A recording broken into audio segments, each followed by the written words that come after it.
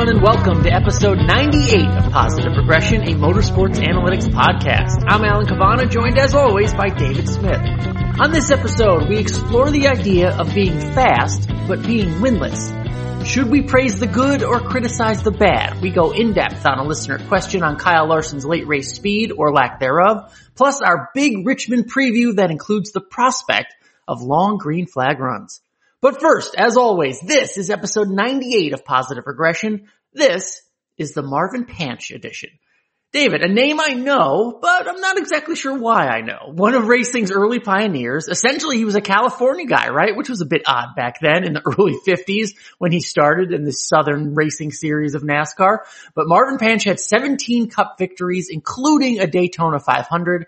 6 of those victories came in a lovely number 8 car. David, what should we know about Marvin?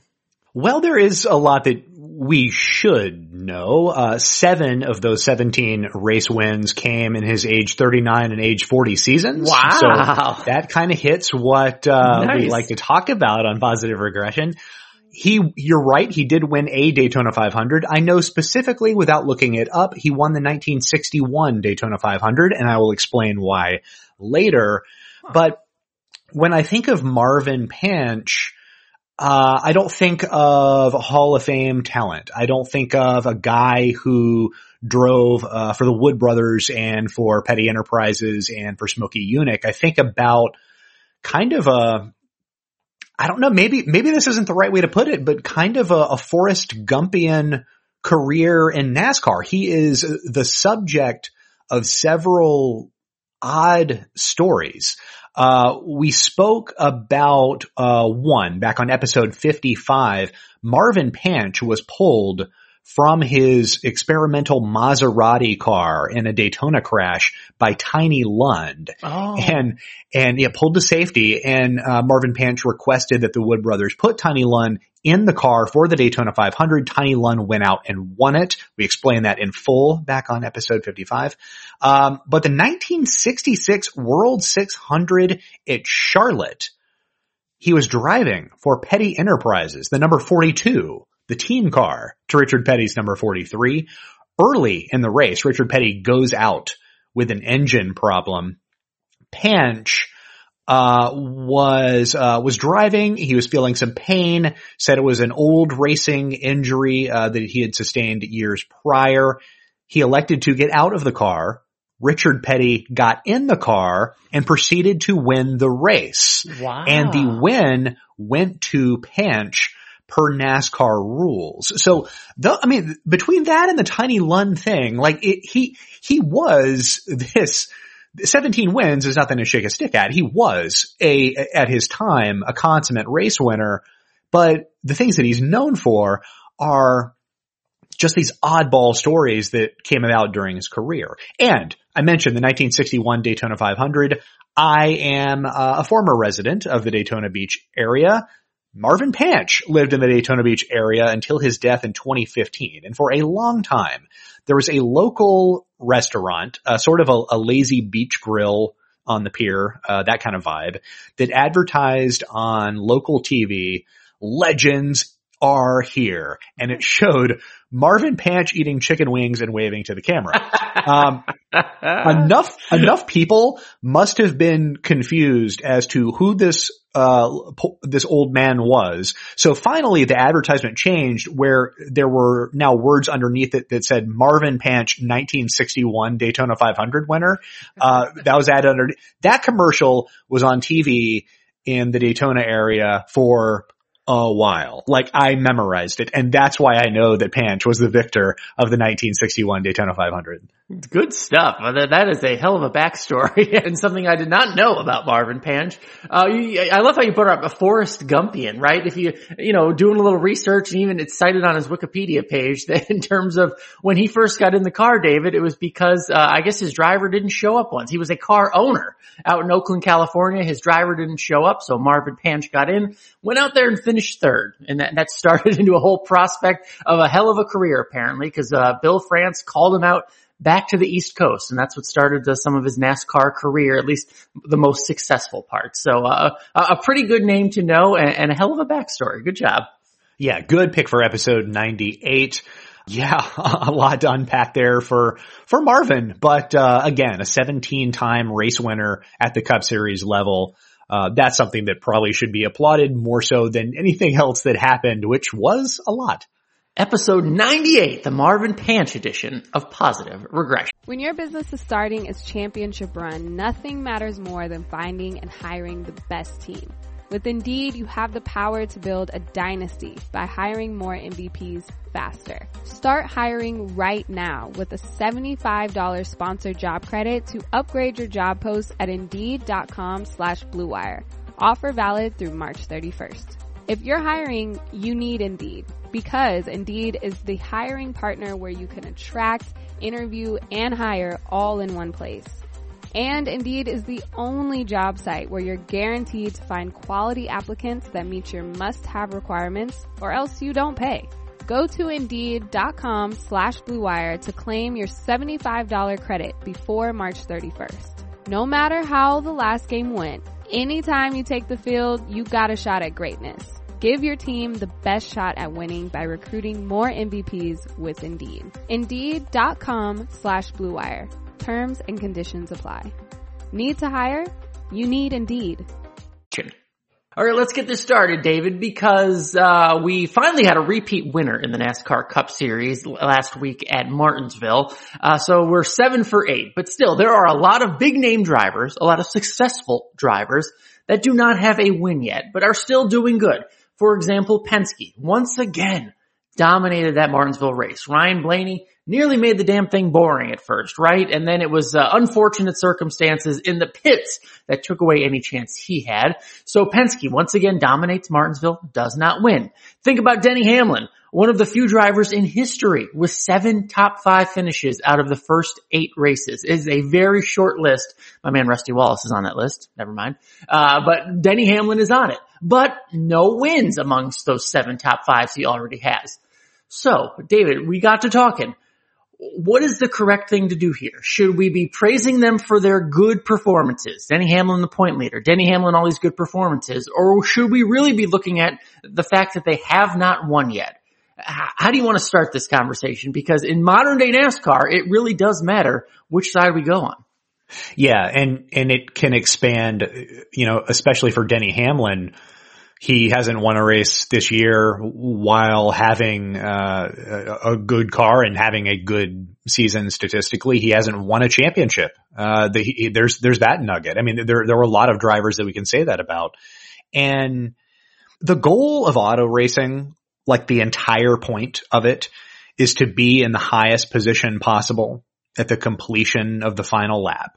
So inherently, if you are not in first place at the end of a race, there was something wrong, a flaw, a deficiency, something went bad. But, for these 2 instances, Blaney and Hamlin at Martinsville, that doesn't mean that most things didn't go according to plan, right? So first place has been elusive for them. And for the most part, that specific result is elusive to anyone. And I've thought long and hard about the result, and I'm kind of putting that in air quotes, and the results perception on how we view anything, racing, sports, life. And I find that there is just little control over a result itself. Mark Martin, famous for winning a lot of races and winning no Cup Series championships, said this, and I was in middle school. I was shadowing with MRN at the time when he said this. Mark Martin had won the Busch Clash, and he was asked in the press box whether he would feel unfulfilled if he never won a Daytona 500. And he said, no, you cannot control the outcome. You can only control your effort. And to that effect, the effort we've seen from Penske, specifically with Blaney, I mean, at this point, he seems to be the team's uncrowned Martinsville bellwether, but we've talked about the effort before with Penske on 750 tracks. We understand what they're doing, And statistically, they are doing it very well. It just sometimes doesn't manifest on one particular day. And for Hamlin, like Mark Martin, not yet a champion. He might never be, and he's not a winner in 2021. But if you were going to pinpoint any race team this year that appears best suited for all the challenges that are being thrown on the Cup Series this year, including the ones that matter most for the playoffs and the championship, then the number 11 team of Denny Hamlin and Chris Gabehart are very much in that conversation. Maybe Martin Truex is too, but Truex has 2 wins on the 2 tracks that probably impact the title race most. But Hamlin isn't bad. He ranks first in production and equal equipment rating through the first 8 races. His team ranks as the fastest in the series, both overall and on 750 tracks. And him being winless should change nothing about his stature.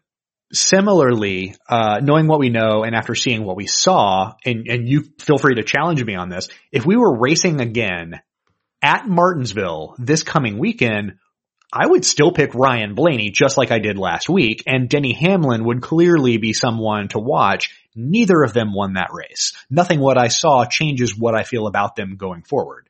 So while a result has to exist, namely the first place result, and NASCAR, its fans, the sport in general values a driver who beats 39 other drivers far greater than a driver who only beats 38 other drivers. I think the win, the result, whatever you want to call it, clouds a lot of perception, and sometimes that is just unfair.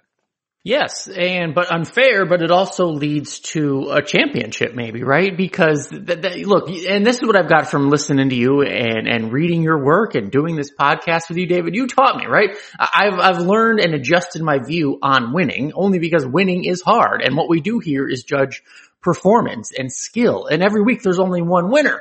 And if there's one winner, does that mean everyone else sucks? Of course not. So that we analyze performance here and improvement, what's going on throughout the field and a driver's skill and what they contribute. But being great, that's not enough for a championship anymore. That's what makes this conversation why we're even having it. Because only winning, David, only winning brings you a championship. Winning at the right time in that one race. But you have to win. Being great is not good enough. You have to win. Does that change your mind on anything in terms of what needs to be done or your perception of a driver who is winless yet maybe at the top of their game? Well, you say being great isn't good enough. I would almost argue, sort of with the construct that NASCAR has thrown at us with the playoff format, being great might not matter. And that's where the conversation kind of veers into another direction, right? Like if you had unlimited resources, unlimited time, unlimited research and development efforts, and you knew that this was the schedule, you knew which tracks were the most important, how would you allocate all of that? Would you go all in on Phoenix and Martinsville? Because if that's the case, Martin Truex is clearly a front runner, even though he wasn't especially great in the entirety of those 2 races. It took a lot of work to make that car as fast as it was at the end of a race. And it's not a guarantee that happens all the time.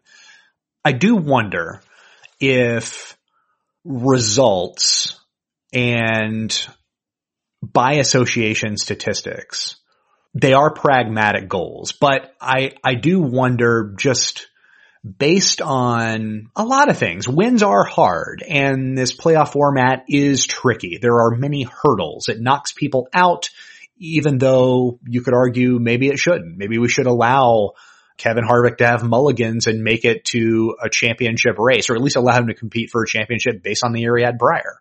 I don't know. I don't know what the correct answer is on that, but just in terms of how we analyze and what we think about drivers and teams purely on performance, should we be more romantic about racing? Should we prefer quality or a sense of adventure over results? I mean, I think that's what this podcast helps do. I mean, if you want me to chime in quick, you know what I mean? I mean, no, I just think that, I think I've learned to appreciate the quality of drivers because again, there's only one winner. So it's not like I've learned to analyze the entire field and appreciate Erik Jones's passing, even though he might be in a slow car, you know what I mean? Or in a slower car. So I think that's one thing this podcast has helped do is appreciate and shine a spotlight on the quality that is still there, even if you are not winning.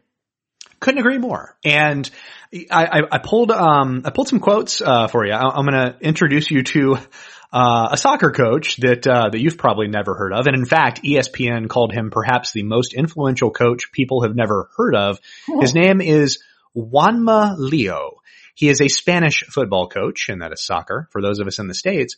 And as a head coach, he hasn't had much outright success. But that's also because he didn't coach some of the big money clubs in Europe. That's kind of the thing. Parity, not really big in world football. But he happened to be the final coach for a player named Pep Guardiola, who went on to become arguably the best, most decorated coach in the world right now for Manchester City.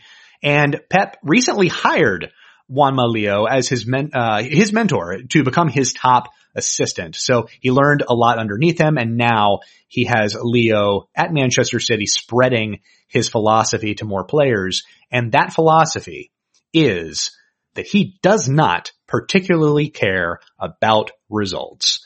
He cares about quality. And the takeaway here is that if his players perform beautifully and execute to the letter, thanks to his coaching and his data, he is a big data guy, the quality will then be good.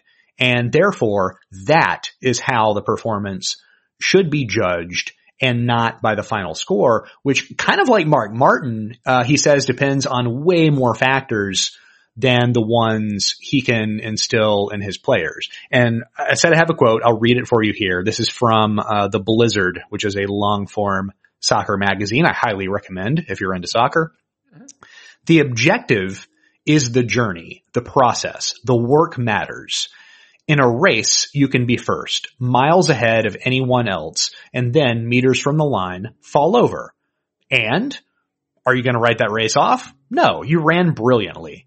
And he went on to say that you can't validate the process through the results. Human beings tend to venerate what finished well and not what was done well. We attack what ended up badly, not what was done badly. And if I may, Alan, for me personally, the longer I've done this, and that's, be a statistical analyst out in the public sphere, I think I've become more romantic than pragmatic, even though, people think of statisticians as pragmatic. I think what you said holds a lot of water. The numbers that we're not really seeing when we watch, racing on the Fox or NBC telecasts because it's tough to cover. Those underlying numbers. This is why advanced statistics matters, I would say, more to NASCAR than any other American sport, is because we're not catching a lot of the action on our TV screens. And I think that these advanced stats have allowed me to understand first and then to appreciate what drivers do well, regardless of whether it ends in a good result. I'm definitely a championship agnostic when it comes to Xfinity and trucks. And honestly, I'm kind of getting there with the Cup Series. I'm personally at the point where I'm far more interested in how teams and drivers grapple with one race. I want to know the logic behind everything, what they're doing, whether it yields good or bad outcomes, how drivers perform for that one race. And when that race is over, I'm ready to begin anew the next weekend. The playoffs, the championship, every point standings format we've ever had is a construct. We're told that it's important and there are playoff implications, but in the process of a race itself, I think that if we are leaning towards that narrative and that perception and away from considering whether teams are executing either very well or, you brought up Erik Jones, well relative to their team's budget or their running whereabouts, we'll miss out on a lot of good, and we'll miss out on human beings achieving what they set out to do, which was to be quality. You know, we don't say practice makes winners. We say practice makes perfect. And so that's the aspiration that folks are trying to achieve. And for those that come very close to it, they're deserving of our appreciation, because what we're seeing, the kind of performances, especially at Martinsville between Blaney and Hamlin, were microcosms of a years-long effort on Penske's part, and a heck of a year to this point for Hamlin. And they came away with nothing except maybe the appreciation and hopefully some admiration for at least a job well done, even though if that job didn't yield the intended result. Well said. And to that point, I would say get to a racetrack, and because again, you know, I can't blame TV. It's how I make a living. But they can only show so many races at once, if you will, so many aspects of a race at once. But go to a racetrack and watch yourself, and you will appreciate some of the skill going on. But most of you, I hope, already know that. But get out there anyway. Short track, big track, wherever you want. Good stuff. Good conversation. Good talk, because there's a lot of talent out there, obviously, performing very well right now. And, if we look at them differently without that checkered flag, as maybe we should, as we talked about championship wise, but there's a lot of good stuff going on. So, we'll press forward. I'm sure they will both have checkered goals. I'm sure Daniel will get a checkered flag, sooner rather than later. Next up, David, a question from a Motorsports Analytics patron, Nick Fish. I'll hear from him a lot on Twitter and obviously as a patron of Motorsports Analytics, so thank you so much, Nick. But he asked a great question, David. Are my eyes lying to me, or does it seem that Kyle Larson is getting worse at the end of races? The last 3 races we had without incident, he seemed to fade fast. Any insight there? David, you are the man to ask. So let's look at pure, I guess, chart-wise. Anything you can indicate that would maybe mirror what Nick is seeing, or what do you see on the charts? Chart-wise, his median lap time rank for each of these, the 3 races without incident, which I took to mean Phoenix, Atlanta, and Martinsville, were 5th, 1st, and 4th. Okay. His median ranks specifically across the final stages for those races were 4th, 2nd, and 6th. So 2 instances in which, yes, the final stages were slower for him than the race as a whole, meaning the first 2 stages were faster. Atlanta, we're sort of aware of what went down by now. I did look at his final green flag run at Martinsville, which was, 44 laps and some change. He ranked 6th in that as well. So, yes, there was some fading, though, probably more in track position than in lap time, which, yeah, in some instances, he's seen his final stage be his worst stage. That's not what you want to hear if you're a racer, right? I mean, because that's when you're trying to make everything as perfect as possible at the right time. Right timing is everything. So you'd rather have your fastest stage, I would think, be the final one, so you can get to the checkered flag. So do you think that's something that's correctable, or is that, I mean, stage points are still a thing, so is there, I don't know if intentional is the word, David, but, setting your car up to get those first 2 stage wins, perform as good as possible, and then see what happens after that. Is there something that can change within a team, or do you have to pick one or the other? I don't know if you have to pick one or the other. Can something change? Yes, certainly, right? But I don't know how easy it's going to be, because whenever there is a gap like that between final stage speed and overall race speed, it tells us a story. It tells us that other teams at some point in the race got faster, and it might actually be the other teams either underachieving or finding a balance on top of their initial setup that might have been better in the first place. So hopefully this makes sense. Larson's opponents could have had more wiggle room to grow their speed during the race. And for instance, one of the drivers faster than Kyle Larson in the final green flag run at Martinsville was Kevin Harvick. And we know he didn't have competitive speed early in the race. Harvick probably had a setup that was good, but not much balance. And they found that balance between adjustments over the course of, how many cautions were there? 15? God, too many in that last. It felt like 30. But so he took advantage of that time. Between all of those, he had more room to improve. And it's possible the 4 team had a better car all along than the 5 team. We just didn't see it until the closing laps. And I don't know if intentional is the right word, but Larson being good at everything in his career, both short runs and restarts and long runs and passing, he's kind of a driver around whom you can build any kind of car. Short run, long run, it doesn't matter. And it's possible that Cliff Daniels and Hendrick Motorsports want to optimize for short runs. They certainly did at Homestead because we were told that. We've learned that. They might have done this at Atlanta, though, to be fair, that car was pretty close to perfect.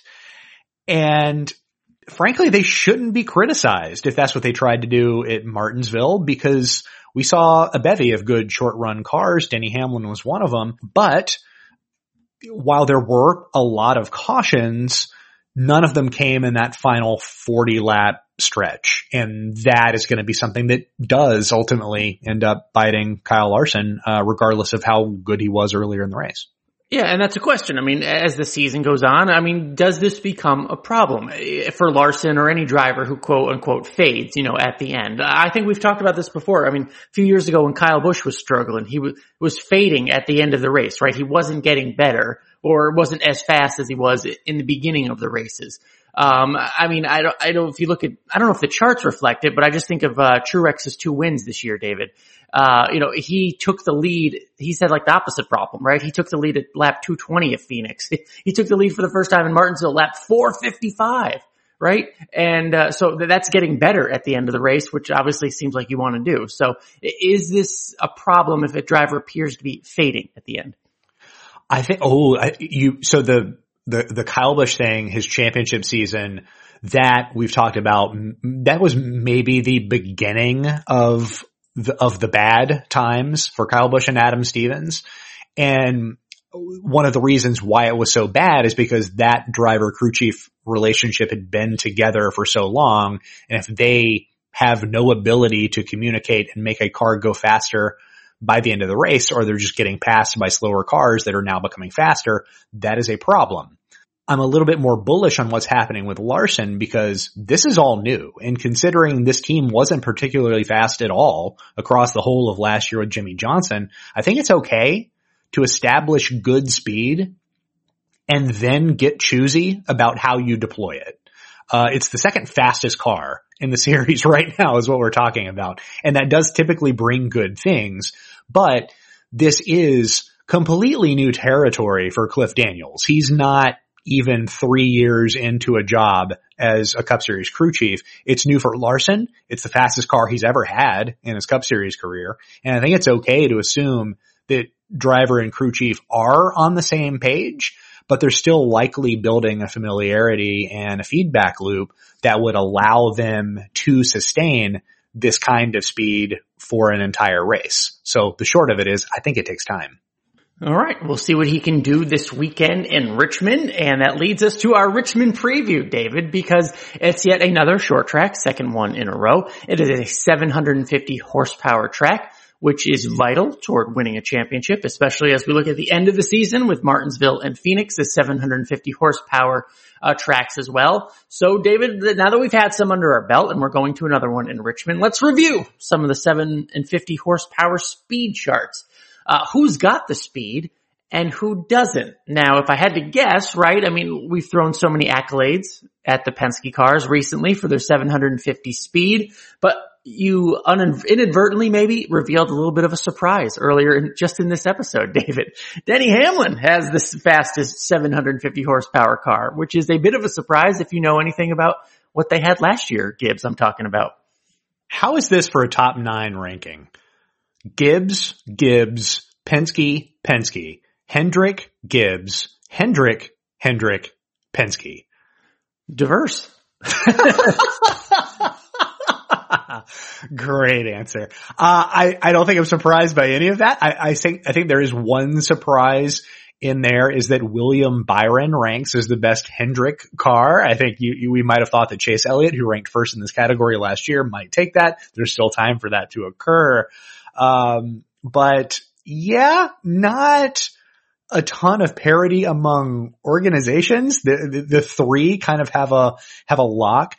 Kevin Harvick is the top ranked driver outside of that trio of organizations. He ranks 10th, which is a drop from 5th last year. And two to certainly take notice of are the Chip Ganassi cars. Kurt Busch right now has the 22nd fastest car on 750 ovals per average median lap. Ross Chastain ranks 25th. So not a good time right now for Chip Ganassi Racing.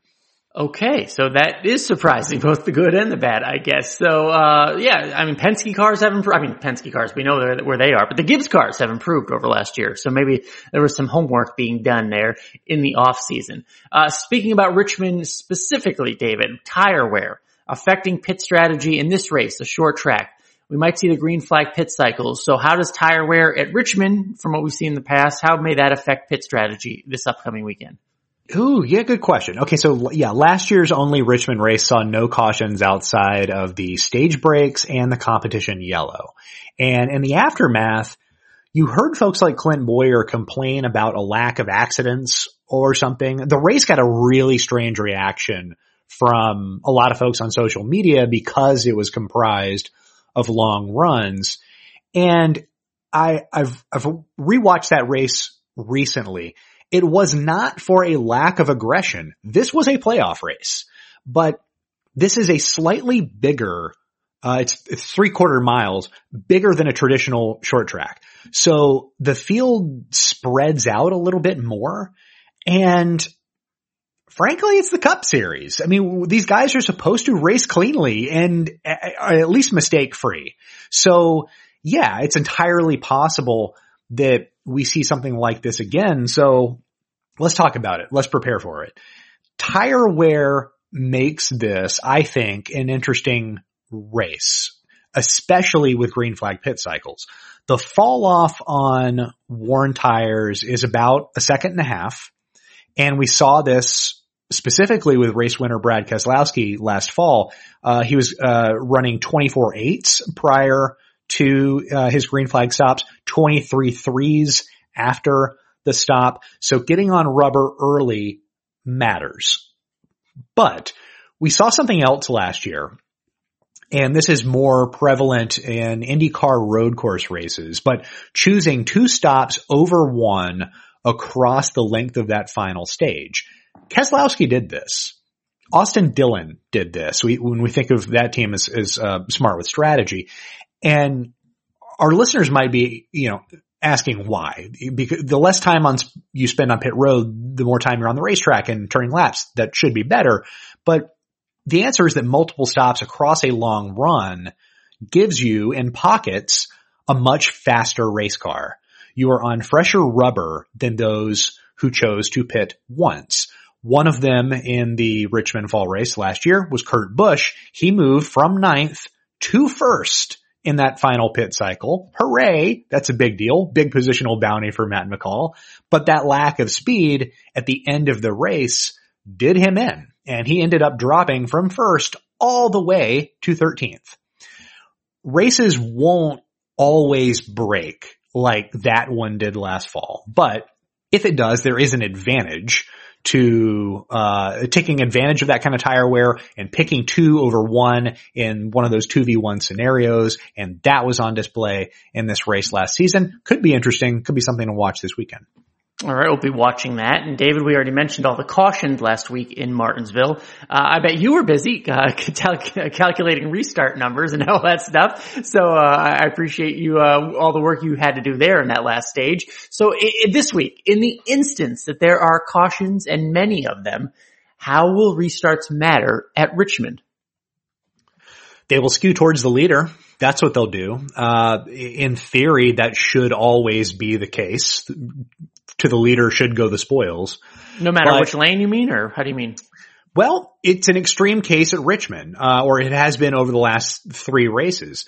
I'll note that span encompasses 2 different downforce packages, but an easy common denominator is that the leader 16 times out of 16 picked the inside groove on the restart.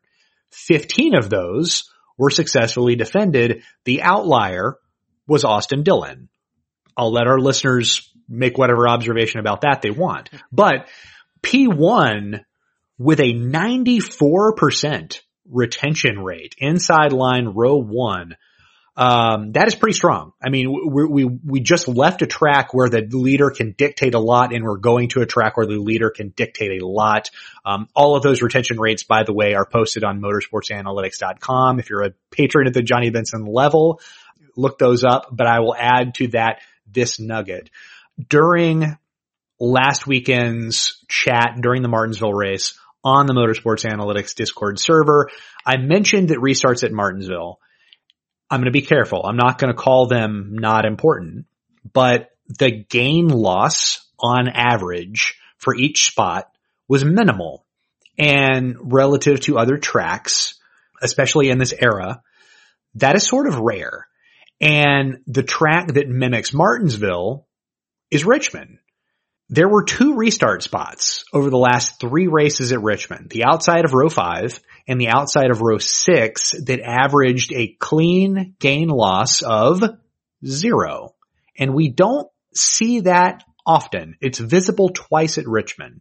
So certainly a bad restart could lose you this race, but the gain is a low ceiling. There's not going to be much position shifting going on. The focus lately at Richmond, we've talked about in the past, is mechanical grip for long runs, and there's a good reason for that. That is the clearest pathway to victory above all other paths.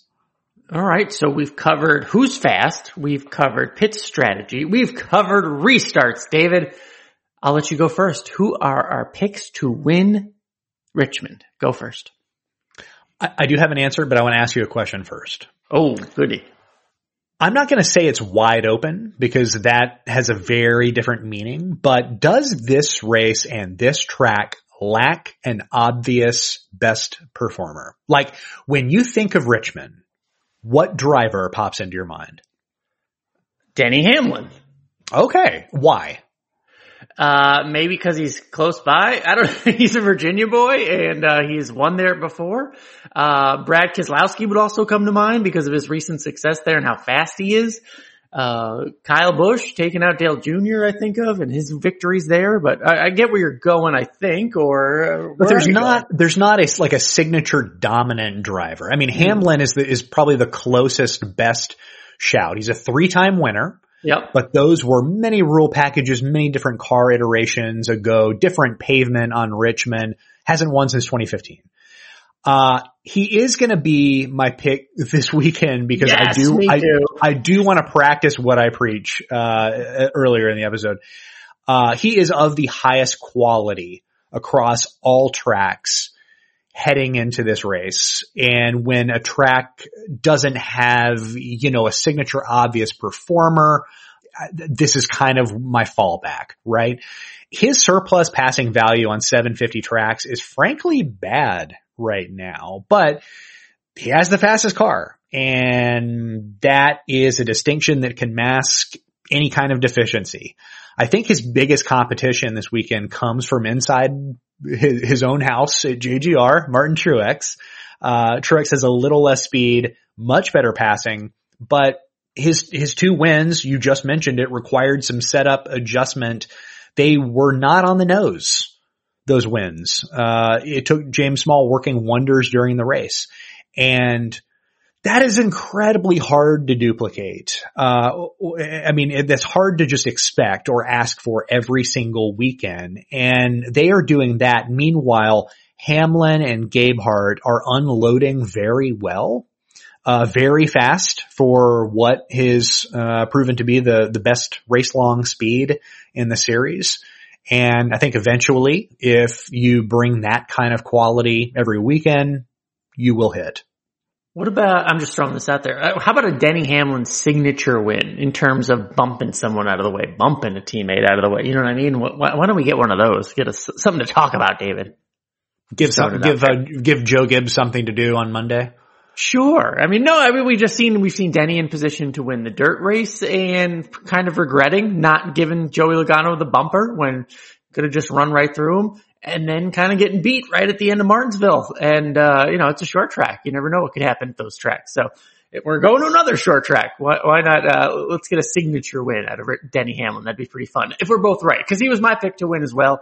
I saw your speed charts, David. I was surprised at the 750 speed, especially again, given what Joe Gibbs Racing did last year.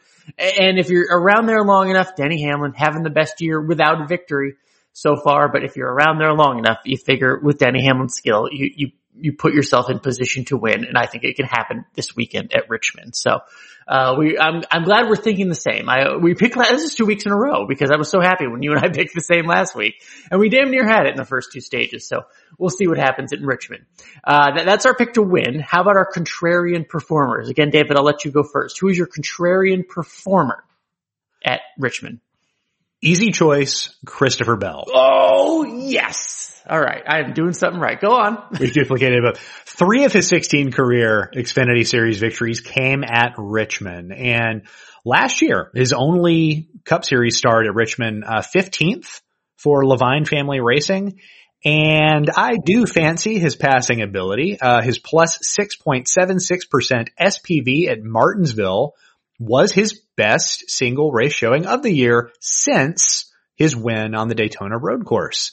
And Richmond is a bit more forgiving to young former USAC racers than Martinsville certainly is. He is among that top 9 that I rattled off early for 750 speed. And I just think this is a slam dunk pick. I think he will do very well for himself at Richmond. Yeah, I can't add much more to that other than, 7th place last week, playing with house money in terms of a win. And David, I don't know, I forgot. Kyle Busch is Kyle Busch and he's had awesome years. He swept Richmond just a few years ago. And who was his crew chief? Adam Stevens. Adam Stevens, the current crew chief for Christopher Bell. So all these things just added up in my mind. Yes, I believe Christopher Bell is a contrarian performer, not just to perform, but hell, could go out there and win the thing.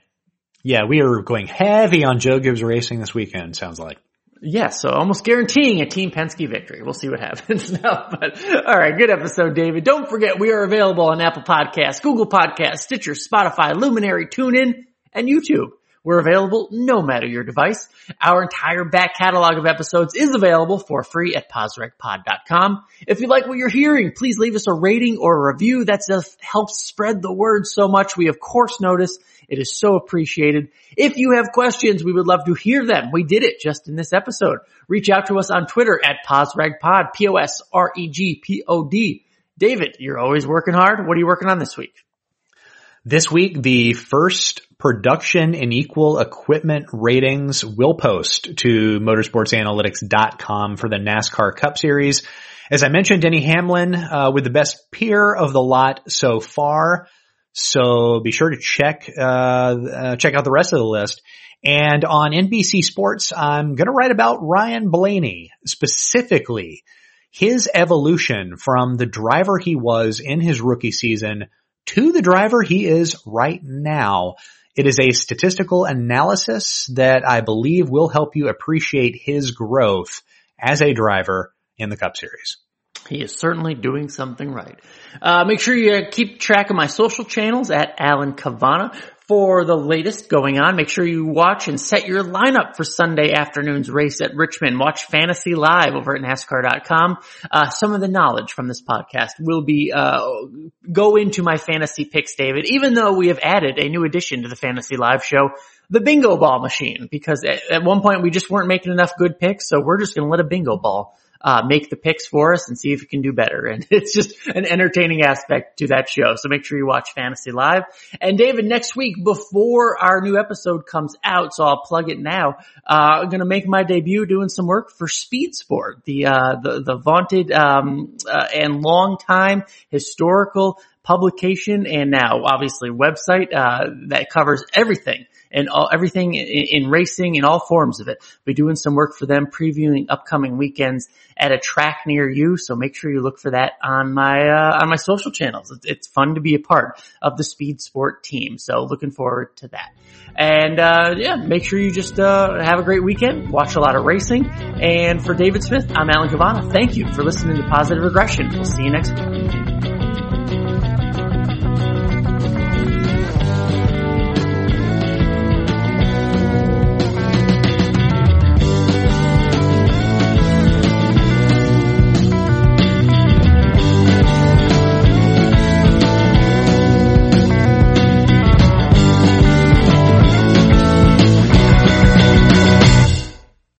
Rose Davis, historian and co-host of the sports podcast Burn It All Down.